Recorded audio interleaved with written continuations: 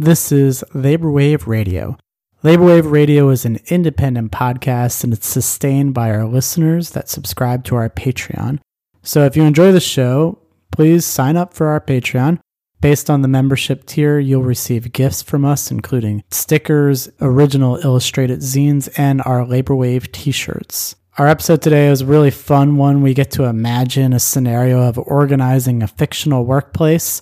And since I had so much fun recording this episode, I wanted to make an open invitation to any of our listeners. If you have a workplace from a TV show or a movie or even a graphic novel, comic book series, whatever it might be, that you want to imagine unionizing, reach out to me at Labor Wave Radio. It's laborwavenews@gmail.com or any of our social media. We're on Twitter, Facebook, Instagram.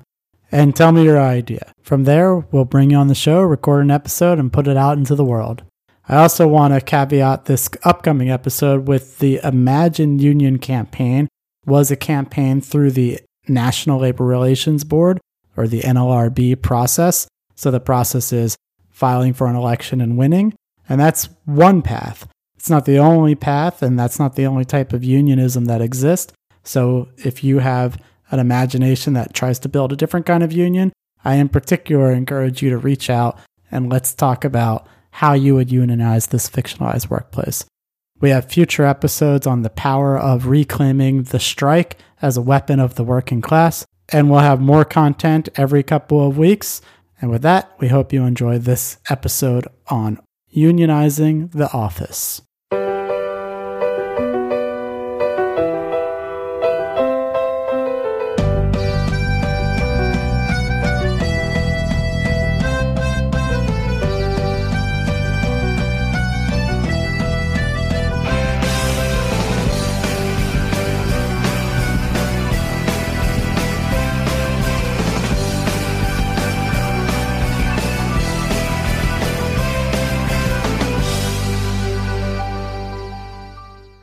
Elizabeth Lasak, welcome to Labor Wave. Hi, Alex. Thanks for having me. So we have a fun episode planned today. We're going to be talking about how to unionize The Office, the American version, not the British. And this is something that apparently you do a lot in your spare time, is think through different union campaigns in television show scenarios, or I imagine movie scenarios too. What are some of the other ones other than The Office that you've thought about? Well, I mean, I think it's all like under the same writers, of course, because they set up a workplace so well that, like Brooklyn Nine-Nine and Parks and Rec, even like Frasier, because they did have an episode where they also they had a union, but like how they were organizing to fight, they were losing raises that they were supposed to be getting. And so then I just think about because they were arguing about who the leader should be. And they gave it to Frasier, right? Because he could speak well.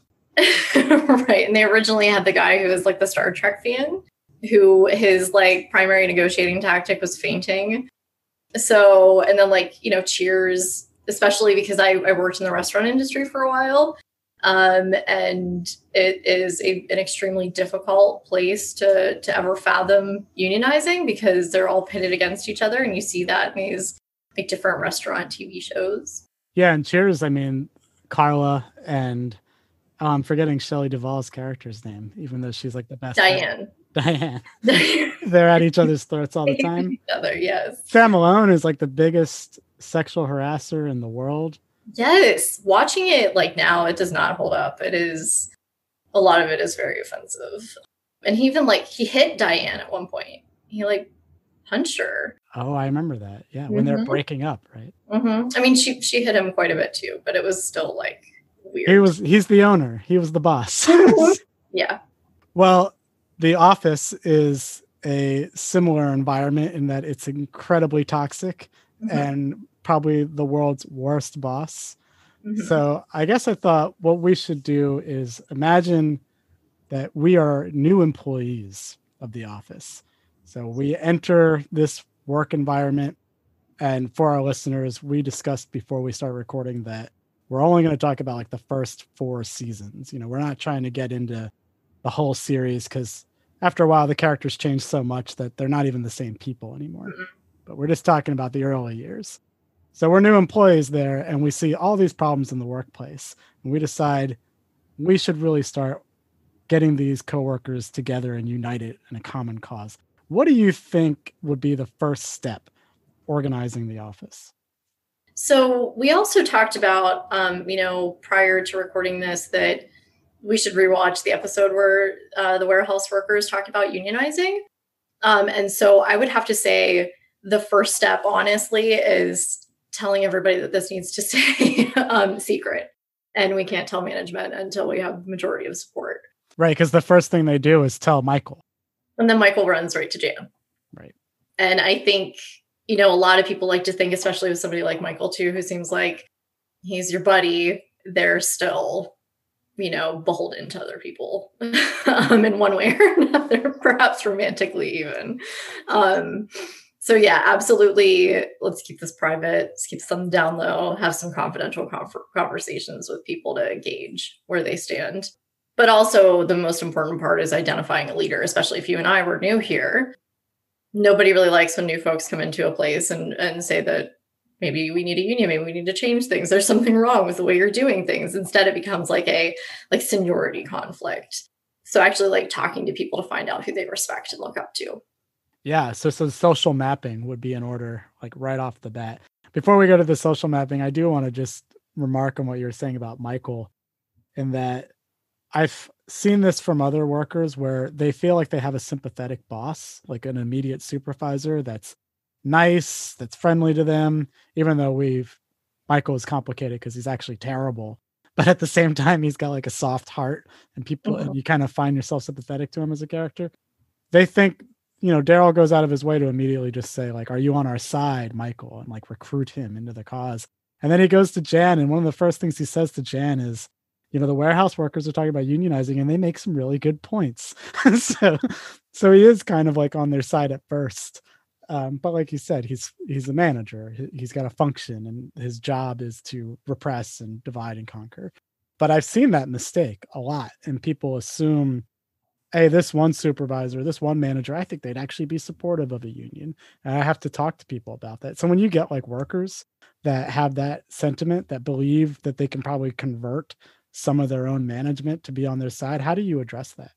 Yeah, we have that. I'm organizing faculty at the University of Pittsburgh, and often their first response is, if they don't know really anything about a union, and this is a new conversation for them, their response is, well, let me ask my chair what they think. No, please don't do that. No, I think it's, you have to kind of frame, and this takes training too. You need to be framing the conversation for, where are the issues, and you need to constantly be directing it back to, especially in a place like the office where they all fight each other. If you're talking to somebody like Angela, everybody's stupid. That's why there's problems. It's well, what created this situation? Getting them to see that it is coming from the top down to them. So with social mapping, for our listeners that maybe aren't familiar with social mapping, one of the first things you want to do is not just a social map, but also a workplace map of your work environment. So if we're in the office, we know the layout because the show is very contained and familiar. It's just a bunch of cubicles. There's a little annex. Only Toby and Kelly work in the annex. It would be so easy to map that place. It would. You even know where the restrooms are. They're right there. The water cooler. Mm-hmm. Yes. And then you have a warehouse that seems big, but I guess they don't have much of a workforce in that warehouse. It's not a very big workforce. Mm-hmm. So you want to physically map it out. And one of the goals of that is to just identify that talking about unionizing on the job is not ideal. Do you have any other things to add to that insight? No, I think, do you mean actually the spaces where folks could be talking? It would definitely be we need to go to the places that we visit after hours. What is the name of the bar that they go to? They usually go to Cooper's. Well, Cooper's, yes, the fish place. What's the other one though? I'm blanking. I've been there. I was unionizing nurses in Scranton for a while, and it's in a bowling alley. Oh. It's where they watch the airing of their commercial. Poor Richards. Wow, I didn't realize that was a real place. And it is a real place, and they sell office merchandise there. But it is a really small hometown bar. I would definitely, it seems like Cooper's is where they go to have like their fancy work dinners. And so I would probably like have a get together at Poor Richards and talk to people. Certainly all these folks know each other's phone numbers. They probably know where everybody lives. Having like first phone calls and one-on-one conversations is always the best too. And so then social mapping would be identifying people by name, by department, by title, and by shift if there's different shifts, and also their relationships to each other. So that's where it gets really juicy with The Office, because there's a lot of and they love to gossip. So you would find out everything in these one-on-one conversations at the bar. Yeah. So what are some of the important social relationships in The Office you think that like come to mind immediately? Well, it's definitely the romantic relationships, right? And especially because they like to keep them secret, but they're not. But so like in my, watching The Office and assessing everybody, it was definitely dependent on, those people's relationships. So like Pam and Jim, like Pam's going to do whatever Jim says. Pam is Jim's follower. Even like so much as like Phyllis and Bob Vance is important to know. Like Bob Vance doesn't work there, but he is a boss. And then, Ryan and Kelly, but also, it's good to know who hates each other too. But I think, and it does, I feel like a lot of my memory is kind of muddied too, because, in the later years, they all come together and it's like, well, we all do care about each other and look after each other. But in those first couple of years, I think it was a little bit more adversarial. Definitely like Dwight wants to get ahead of everybody. I think if you talk to anybody, the first thing they would say is like, do not talk to Dwight. And Dwight is the henchman of Michael too. Yeah. And it would be like really important. Like, please don't share any of this with Dwight. I think that, it definitely kind of starts with those very like romantic relationships. And then, those ones of like, who's dependent on who, like Dwight with Michael. So often in organizing, you have like an assessment scale. And for us, assessments should come with concrete data. You should actually like talk to people, find out their issues, ask them to do something, and make an assessment based on how they react, whether they follow through. For our purposes, we can't do that. But you do have your own mental ranking system. Do you want to talk about what the number system is and then where you think characters on The Office fall on that? Yeah, and I was just thinking because so with Angela, I would be, she's somebody who needs a union so badly. And, she deals with so much from Michael. And she's somebody that you would think Angela is definitely going to be opposed. But I think Angela would absolutely be supportive if you had the right conversation with her and made sure that she didn't talk to Dwight. So Angela would be a 2, which is a supporter. And Dwight would definitely be a 4, which means anti. Dwight sees himself as management. And I think that's something, we have to be mindful of is that, people who are gunning for management, people who want to be management someday do appreciate an imbalance of power. And that is kind of where it comes down to as far as you might think that your manager is a nice person, but anybody who benefits from that imbalance is not going to be supportive, and you can't count on a yes vote from them. Dwight also thinks of himself as a cop, not just as management, but also the police. There's that too. He's a cop. He's a firefighter. He's a firefighter. Sorry. Right. Yeah. Very important to note that too. I would have loved to have seen what they would have made his reaction in that episode when the warehouse is talking about unionizing. I'm curious about that. But he's also a Nazi, isn't he? Yeah. Well, there's implications that he's a Nazi. It's kind of hinted at least his ancestors were Nazis. So Dwight's a 4, which means he's anti. Dwight's an anti. He is a 4. And also, it is important that, we always talk about in organizing that whenever you're doing the final count, you have to get out the vote, the election's in 2 days. Anybody who's a 3, which is undecided, is going to be a 4, which is anti. So I try to keep my 3s. I'm very picky in my own organizing personally. I try to make sure by the end of the conversation, I figure out if they're a yes or a no. So really the only 3, the only undecided person I think would exist in The Office is Andy. And that is only because there are 3s who just want you to keep coming back and talking to them. And Andy would just love to hear himself talk and keep giving you, well, I thought about this. I need more information on this. It's always something. Andy also he has a real about face and character. So he starts off basically like Dwight 2.0. He's a real like Right. yes man. Bootlicker. Yeah, and that's a better word for it. He's a bootlicker. And then he punches the wall and goes through anger management, and then he becomes like this person that you're talking about that just like genuinely wants everybody to like him. So he'd probably be a really polite 3, somebody that would just very graciously talk to you forever, but never actually commit. And he's also like a rich kid, right? Went to Cornell, has a rich family. I know that doesn't mean that you're anti-union just because you're a rich kid. But it also depends on, like, we were talking about identifying these leaders and the people that we want to be having these conversations. And, I've definitely identified. And so a leader, somebody who's having these conversations, is a 1. And so I would think that Daryl would be the best one, right? I mean, he's definitely very disgruntled in the first couple seasons, which doesn't always make the best leader because they're angry, but he does, as his character grows, as somebody that everybody loves, then he definitely brings together like the warehouse and the office. I think they both respect him. And so I definitely see if Daryl was asking Andy for support, Andy would probably say yes, just because he wants Daryl to be his friend. Mm-hmm. But then I think he would go and just still vote no because it benefits him to not go to union, inevitably. Well, and Daryl is definitely he's a 1 because in the episode that we were talking about where they do try to unionize the warehouse, Daryl is the one calling for it and apparently has already talked to people about it prior. Like he says, this is what I'm telling y'all. If we had a union, this wouldn't happen. But also in that episode, you learn that Roy is the one that had the contact for the union staff for the dock workers union. So it was like the Teamsters, I think. It is it the Teamsters? I don't know, because they said truck drivers at the docks or something. So some union card, Roy just has it on him, and he's the one that puts them in touch. So you could say at least Roy would be a 2. I don't think you would want Roy to be one of your leaders, though, because he's super divisive and he's an asshole. You're definitely going to have union family that aren't the best people, but, you got to make it work. We should return to that. I think that's really important to talk through like those problematic dynamics. But before doing that, let's get through this list of characters.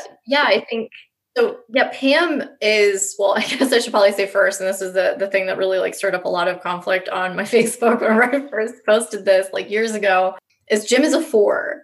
And that is because he benefits so much from favoritism from his boss. He can get away with pretty much anything that, he just screws around all day. And he wouldn't see why. I mean, like, I think he has a lot of issues too, though, like with advancement opportunities and not liking where he's at. But I do think inevitably he would end up potentially being a leader for a no vote. And work himself into management by doing so. Mm-hmm, exactly. He was so happy at the different opportunities to like go to David Wallace's house and play basketball with David Wallace. And even when he was a boss, he made like terrible decisions. He wanted to put everybody's birthday parties together. It was the only thing anybody liked about working at the office was the birthday parties. So not even a good boss. And because of that, and I feel like Pam, as much as she would benefit from a union and needs a union for protection from harassment and advancement paths as well, would probably like continue to like stay on the fence, but would eventually vote no. Do you think her relationship with Roy would influence her, since Roy would be a supporter? Yeah, especially if it was, I guess like in season 3 or 4. But if it was in season 1 or 2, she would, because she would kind of do whatever he wanted. Like she wasn't going to go to art school because Roy didn't want her to. So if you actually asked her to vote yes for the union, then she would. If you get her at the right time. Yeah, I think she's a follower. So it is like identifying people's leaders. That's why it's so important. And the other ones, though, like Stanley absolutely would be a yes. I mean, just kind of, he had a heart attack because he needed a union. And he hates Michael more than anybody. So much.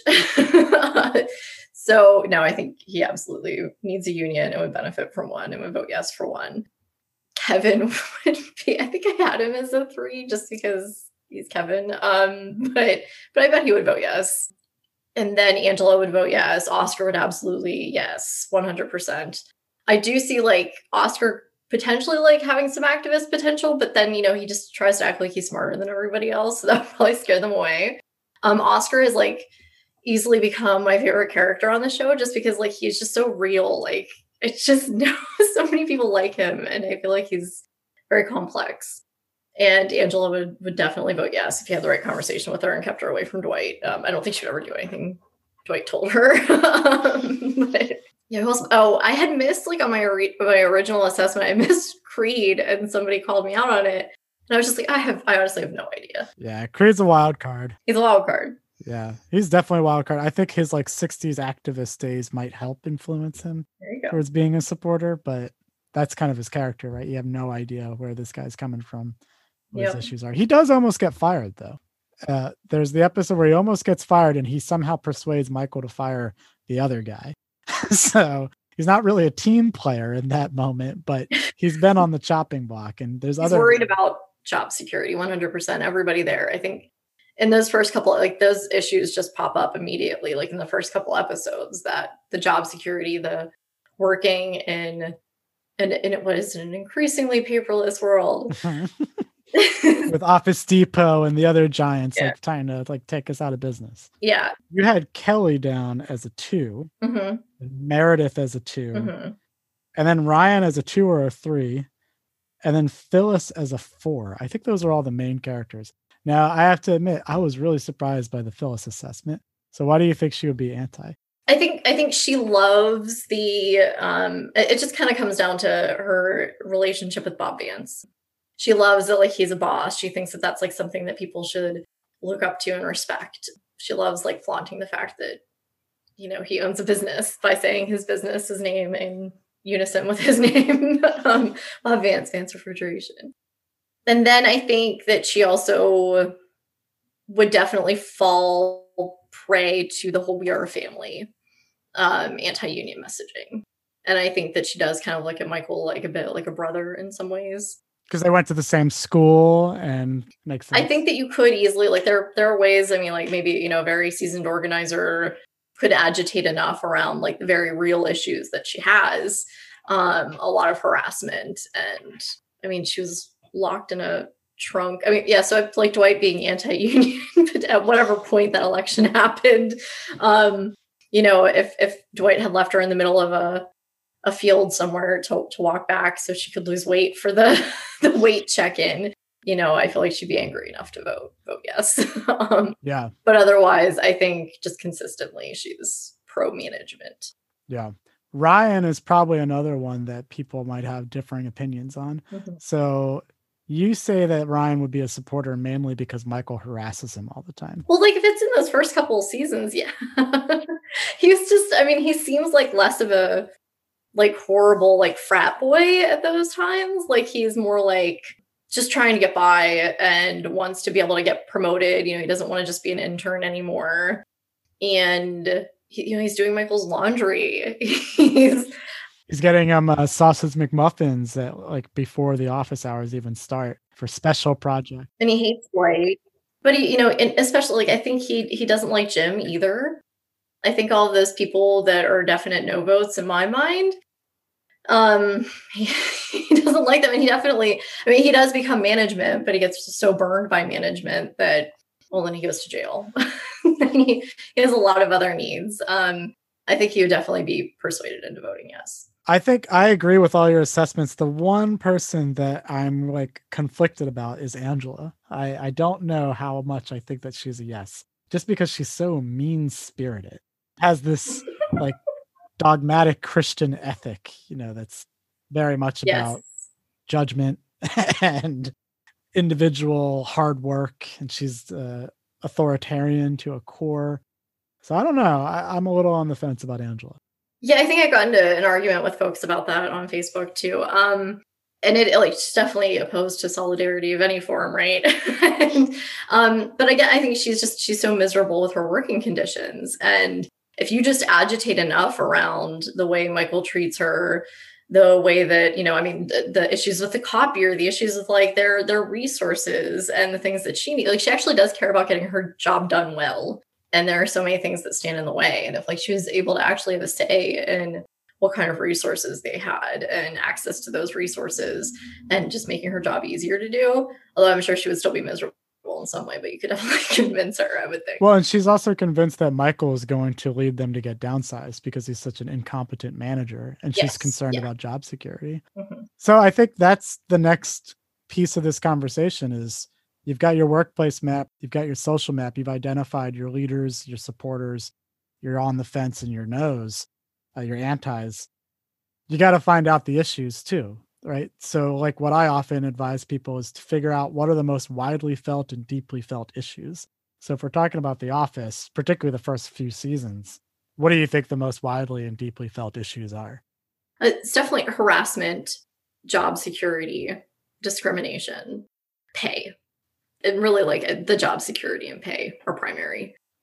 I feel like the harassment and discrimination, you would probably need to agitate around a bit. I mean, they're so clear, but it seems like they're just so, I've worked in places and environments before I've been harassed so often that it just becomes regular. And you're just like, well, this is just what it is. And to actually talk to people like, those conversations you're having as a union organizer and you're shocked for the person. And they're like, wow, no, I didn't realize how bad that was until I saw how shocked you were when I said it. I think that is kind of what it would take. But I think if we asked people in those first couple seasons, it would be like, we think we're going to lose our jobs. I mean, you saw how upset people got, like whenever he brought Pam in and told her she was fired that one time and she started crying. It's definitely something at the front of their minds. Yeah, I agree. Go ahead. Health and safety. 100%. And that was why the warehouse was going to organize. It was around health and safety. Daryl said, like Michael said, what's your biggest concern as a dude? And he was just like trying to like talk about girlfriends and stuff. And Daryl was like, health and safety. And you're putting that at risk right now. And there's an episode where Daryl is on crutches because Michael has injured him because he was being reckless in the warehouse. So Daryl really prioritizes that. I do agree with what you're saying about the harassment and that clearly on the show, there's a lot of moments on the show where you're like, how could they just accept Michael's behavior? Like, this guy is so off the wall, so over the top, so outlandish, so offensive. How is this possible that people would just watch? But I think you're right that they become accustomed to it. And the power dynamic is very stark. The manager is right there. He's an impulsive manager. He's deeply fragile ego, which I think is endemic to managers. He needs to be liked and loved, but he also commands like authority over people. So they've clearly just gotten themselves into the situation where for years they've been subjected to this person's behavior and they probably don't see any end in sight. So how would you talk to them about that issue? Yeah, just being like meeting them where they're at, how does that make you feel? And actually getting folks to go back into their minds, thinking about how they felt at that moment and relive that experience. And, does it have to continue to be this? Well, like who caused that, Michael? Why does Michael have this power to do this? Well, Jan lets him do it whatever he wants. He gets away with all of it. I guess maybe like even David Wallace too, for some reason, like they just let him do whatever he wants. What if you had a say in that? What if you had a say in creating a healthier environment where you're not harassed at work every day? That is possible. Like a lot of people don't realize that. I think they just think that they have no control over these things that like aren't, issues of raises and like contract agreements of like that just include dates and like healthcare benefits. Like a union is here to protect you from harassment. Well, the other thing I think we could add to the conversation with people is pointing out that Michael gets permission to do what he wants because his numbers are good. And he's always getting credit for having the best numbers in the branch. Where everybody else is struggling, he's succeeding. But it's clearly because the workforce, he doesn't do anything. There's regular commentary on how he doesn't do any work.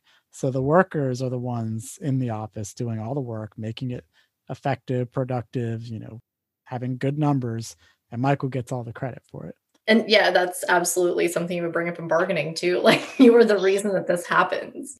And you can leverage that power. And then also just the fact of like, instead of having like very legitimately, if we're not talking about a comedy and you're talking about this actually happening in a real workplace, when you've been harassed by your boss, how does it feel to have to go talk to your boss alone about that? Nobody on earth wants to do that. But what if everybody here supported you in the process and you weren't alone and everybody else wrote statements about what they were experiencing too, because they've all felt it in some way? That makes it a lot easier and a lot less scary too. I wonder what you think about the strategic viewpoint of having like a good villain for organizing campaigns. I'll say it right off the bat. It's no surprise. I'm very much about class struggle. I actually think that rhetoric motivates people. I often get discouraged from using it in organizing, but I think it's pretty clear when you talk about the haves and the have-nots, people actually get invested in it.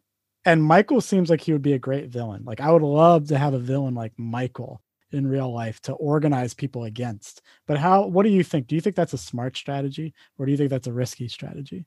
Doing that scares some people away too. If it becomes more adversarial, that can be problematic, but he would be so easy to villainize. It definitely, I mean, prior to like we were saying, like in those later years, he becomes more like a buddy and people care about him so much. But in the earlier years, like people really hated him. Like if you watch those like first couple episodes, like they hate him. So yes, like in this situation, I think jumping onto that and really framing it as such and really bringing it up that like this is the cause and it is because he gets to just get away with whatever he wants, but he gets to, like you said, gets to get away with that because of the work that you do.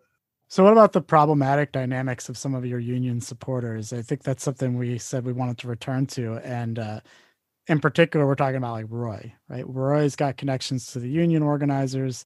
He's going to be a supporter, but Roy is very divisive. So as an organizer, how do you go about navigating those tensions and those difficult supporters? Yeah, especially like if you have like a committee of folks who are meeting, who are out talking to their coworkers together, and a lot of these people, especially if they are problematic, they tend to like want to be the face of the union too. So it's really on, and this would take, having a staff organizer. This is part of why it's so beneficial to have representation through a unionizing process, is to be able to kind of delegate where the work goes. So I'd probably steer Roy in the direction of like arrange these happy hours, the union happy hours.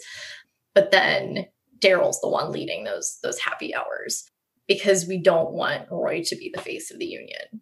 It's kind of like putting them in a place so that they're kept busy, but they aren't the face of the union. Interesting. What if people say like, if he's involved, I'm not going to be involved? How would you handle that situation? Yeah, it is tough. And I keep thinking about kind of like the bigger picture of things. And when you actually are a union member, and so you're in a contract with somebody who is bad, and sometimes you have to have that person's back, or that person has actually hurt you. How do you, file a grievance against a union sibling?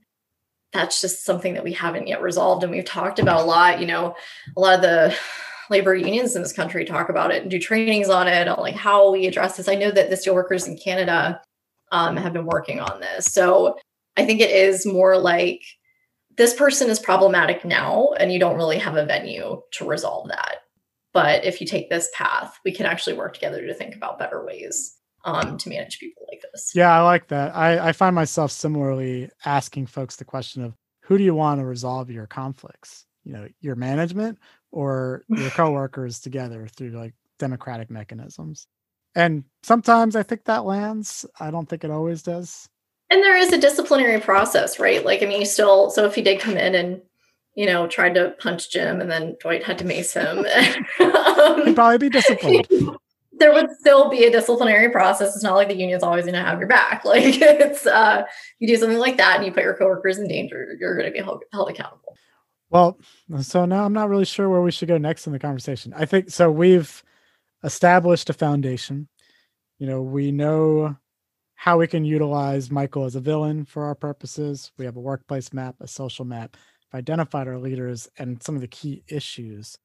What's the next step, do you think, to moving this towards collective power? I think, you have to do structure tests. So really like that's something that I think about a lot when I watch The Office, is because we're talking about how people change so much through each episode. So like, how do you really know you have Angela's support? So like doing something for visibility, but really, I mean, even before that, I just think that this group needs so much inoculation. Like you saw how like the warehouse was just totally shut down when Jan came and said she was going to fire everybody. So like first fully inoculating people, but then doing something for visibility, because as soon as they're visible, Jan's going to come and say that she's going to fire everybody and their top issue is job security. So just letting them know, hey, what do you think she means when she says this? and then link it back to their issue of job security, and that the union difference is the way to solve it. But yeah, I think it would. I'm curious about how those different structure tests would go, or like, showing union support. I also feel like that's probably where we would get Andy involved too, because he would want to be a part of the cool group. People with their stickers or whatever. Yeah, I wonder what the creative kind of displays of union support would be on The Office. One place that you might be able to get Pam more linked in is tapping into her creative desires, creative outlet. She makes the graphic design logo for the commercial that Michael creates. So yeah, there's possibility there. But what do you think? Are there like ideas that come to mind of like some kind of actions or solidarity displays of the union support? I was actually just thinking that, we should probably do something around like the health and safety. And like kind of just like being like, I don't know, like after Daryl broke his legs, like something in relation to that, like our employer is breaking our legs or, like injuring us and keeping us, from being, I don't know. I honestly can't come up with anything right now. But I think it's fair to acknowledge that this is the value of having a group effort, because when you tap into workers' creative ideas, they really come up with some interesting stuff. So I imagine with this crew of folks, they probably come up with pretty funny logos, names, ideas, and actions. it is important to mention, though, that a unionized office would not be worth watching or entertaining. Because, yeah, there would not be the type of shenanigans that happen in a unionized workplace. They would be safe. People wouldn't be getting, hospitalized. I mean, Dwight might still be if he's, flying off in his car to save Michael from his burned foot on his Foreman grill. But yeah, I don't, there wouldn't be the type of the things that Michael gets away with that we find so hilarious and we love to watch, because they're those awkward moments. Wouldn't be happening after they're unionized. Mm-hmm. Well, I think we've laid like the foundation for a good campaign. What do you think the prospects for this campaign are? Is it winnable? Oh, absolutely. I mean, it's just minimal threes. Well, really no threes, just a couple fours. So definitely a majority of support. And I do think that, that's something that we talk about in all of our, anytime we think about unionizing complex workplaces, is, hey, once we have to bargain, these people are still, the people who voted no are still going to be our union siblings. And oftentimes, like with the Carnegie Museum, somebody who was very opposed to the union ended up being very supportive, once after the vote. So you can still get those people and bring them on. And I think when those antis see all the people who are supportive, they'll probably be less difficult. Well, one last question about that topic specifically is that these folks are going to be your union siblings. You have to bring them on board, even if they vote no. How much damage to the campaign do you think somebody like Jim could have? Because, first off, we started talking about this online for our shared disdain for Jim. We both hate Jim. He is the worst character. He is an asshole. All he does is get off on like terrorizing his coworkers. Mm-hmm. And every now and then he has like a glimmer of like humanity and we're supposed to like him, whatever. I'm sure the actor is cool, but the character sucks. But like, he is a charismatic individual on the show. People like him. What can that do to the campaign that he's the antis? And we talked about how, identifying leaders is so important, because leaders can make or break a campaign. And Jim is a leader, right? I mean, everybody looks up to him. He, like you said, he's charismatic. I was just watching, there was the Valentine's Day episode where they were asking, like, what are you going to do with Valentine's Day? And he said, well, I'm just going to have some of my friends over for poker and I'm going to win because they're all idiots. You just call your friends idiots. Like, I think that if we I think a good organizer and a good volunteer, worker organizer would be able to frame the conversation as like, is Jim really such a good person? Like, look at these things that he says about his friends. But no, yeah, it could be detrimental if not handled appropriately. And I think also inoculating people against Jim would be important. But you also don't want to agitate him to become like really hostile. He might just possibly not become a leader if you don't agitate him. Yeah, that's the advice I give, is just don't engage your fours, right? Leave them alone, isolate them, and don't feed them any information. And I don't see him like stepping up to like lead like a huge anti-union movement, especially if we talk to everybody else before him somehow successfully. And he sees that everybody else is supportive. He's going to not like rock the boat. He's just probably going to like help Michael do some like mean boss stuff. I don't know. Yeah. Well, that is one thing I guess you have as the advantage is that his character is lazy, right? That's part of his appeal is that he doesn't care about his job. And he's just a lazy worker. So maybe he won't even care to have the energy to try to bust a union campaign. Yes. Well, I think this has been really fun. I'd like to talk about some of these other shows you mentioned. The Frasier episode, for folks that haven't seen it, is a pretty interesting episode on union organizing. Frasier successfully gets the grunts, so to speak, the staffers aligned with the high paid talent, the podcasters, the radio host, I guess it is, and figures out their common ground and tells them like, hey, if they come after the staff first, they're going to come after us next. So it's actually a pretty remarkable moment where Frasier is surprisingly progressive as a show. And then, of course, he starts sleeping with the boss, and that's where the show changes. But it was while he was sleeping with her that he still negotiated for a 4% raise for them. Right? Which, if only it was so easy. But he did he organized both the talent, right, and then the staff workers, both of them, just because it was the right thing to do. So folks should watch that episode. There's an episode on The Office where the warehouse workers try to organize a union. And the words out of Jan's mouth are verbatim what managers say at every company and every industry. And they also have a pizza party. To make them happy. That's right.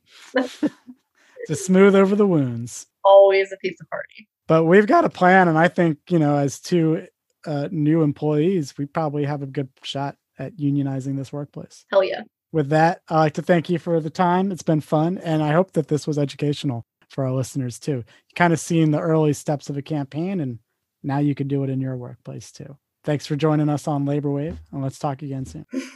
Thanks.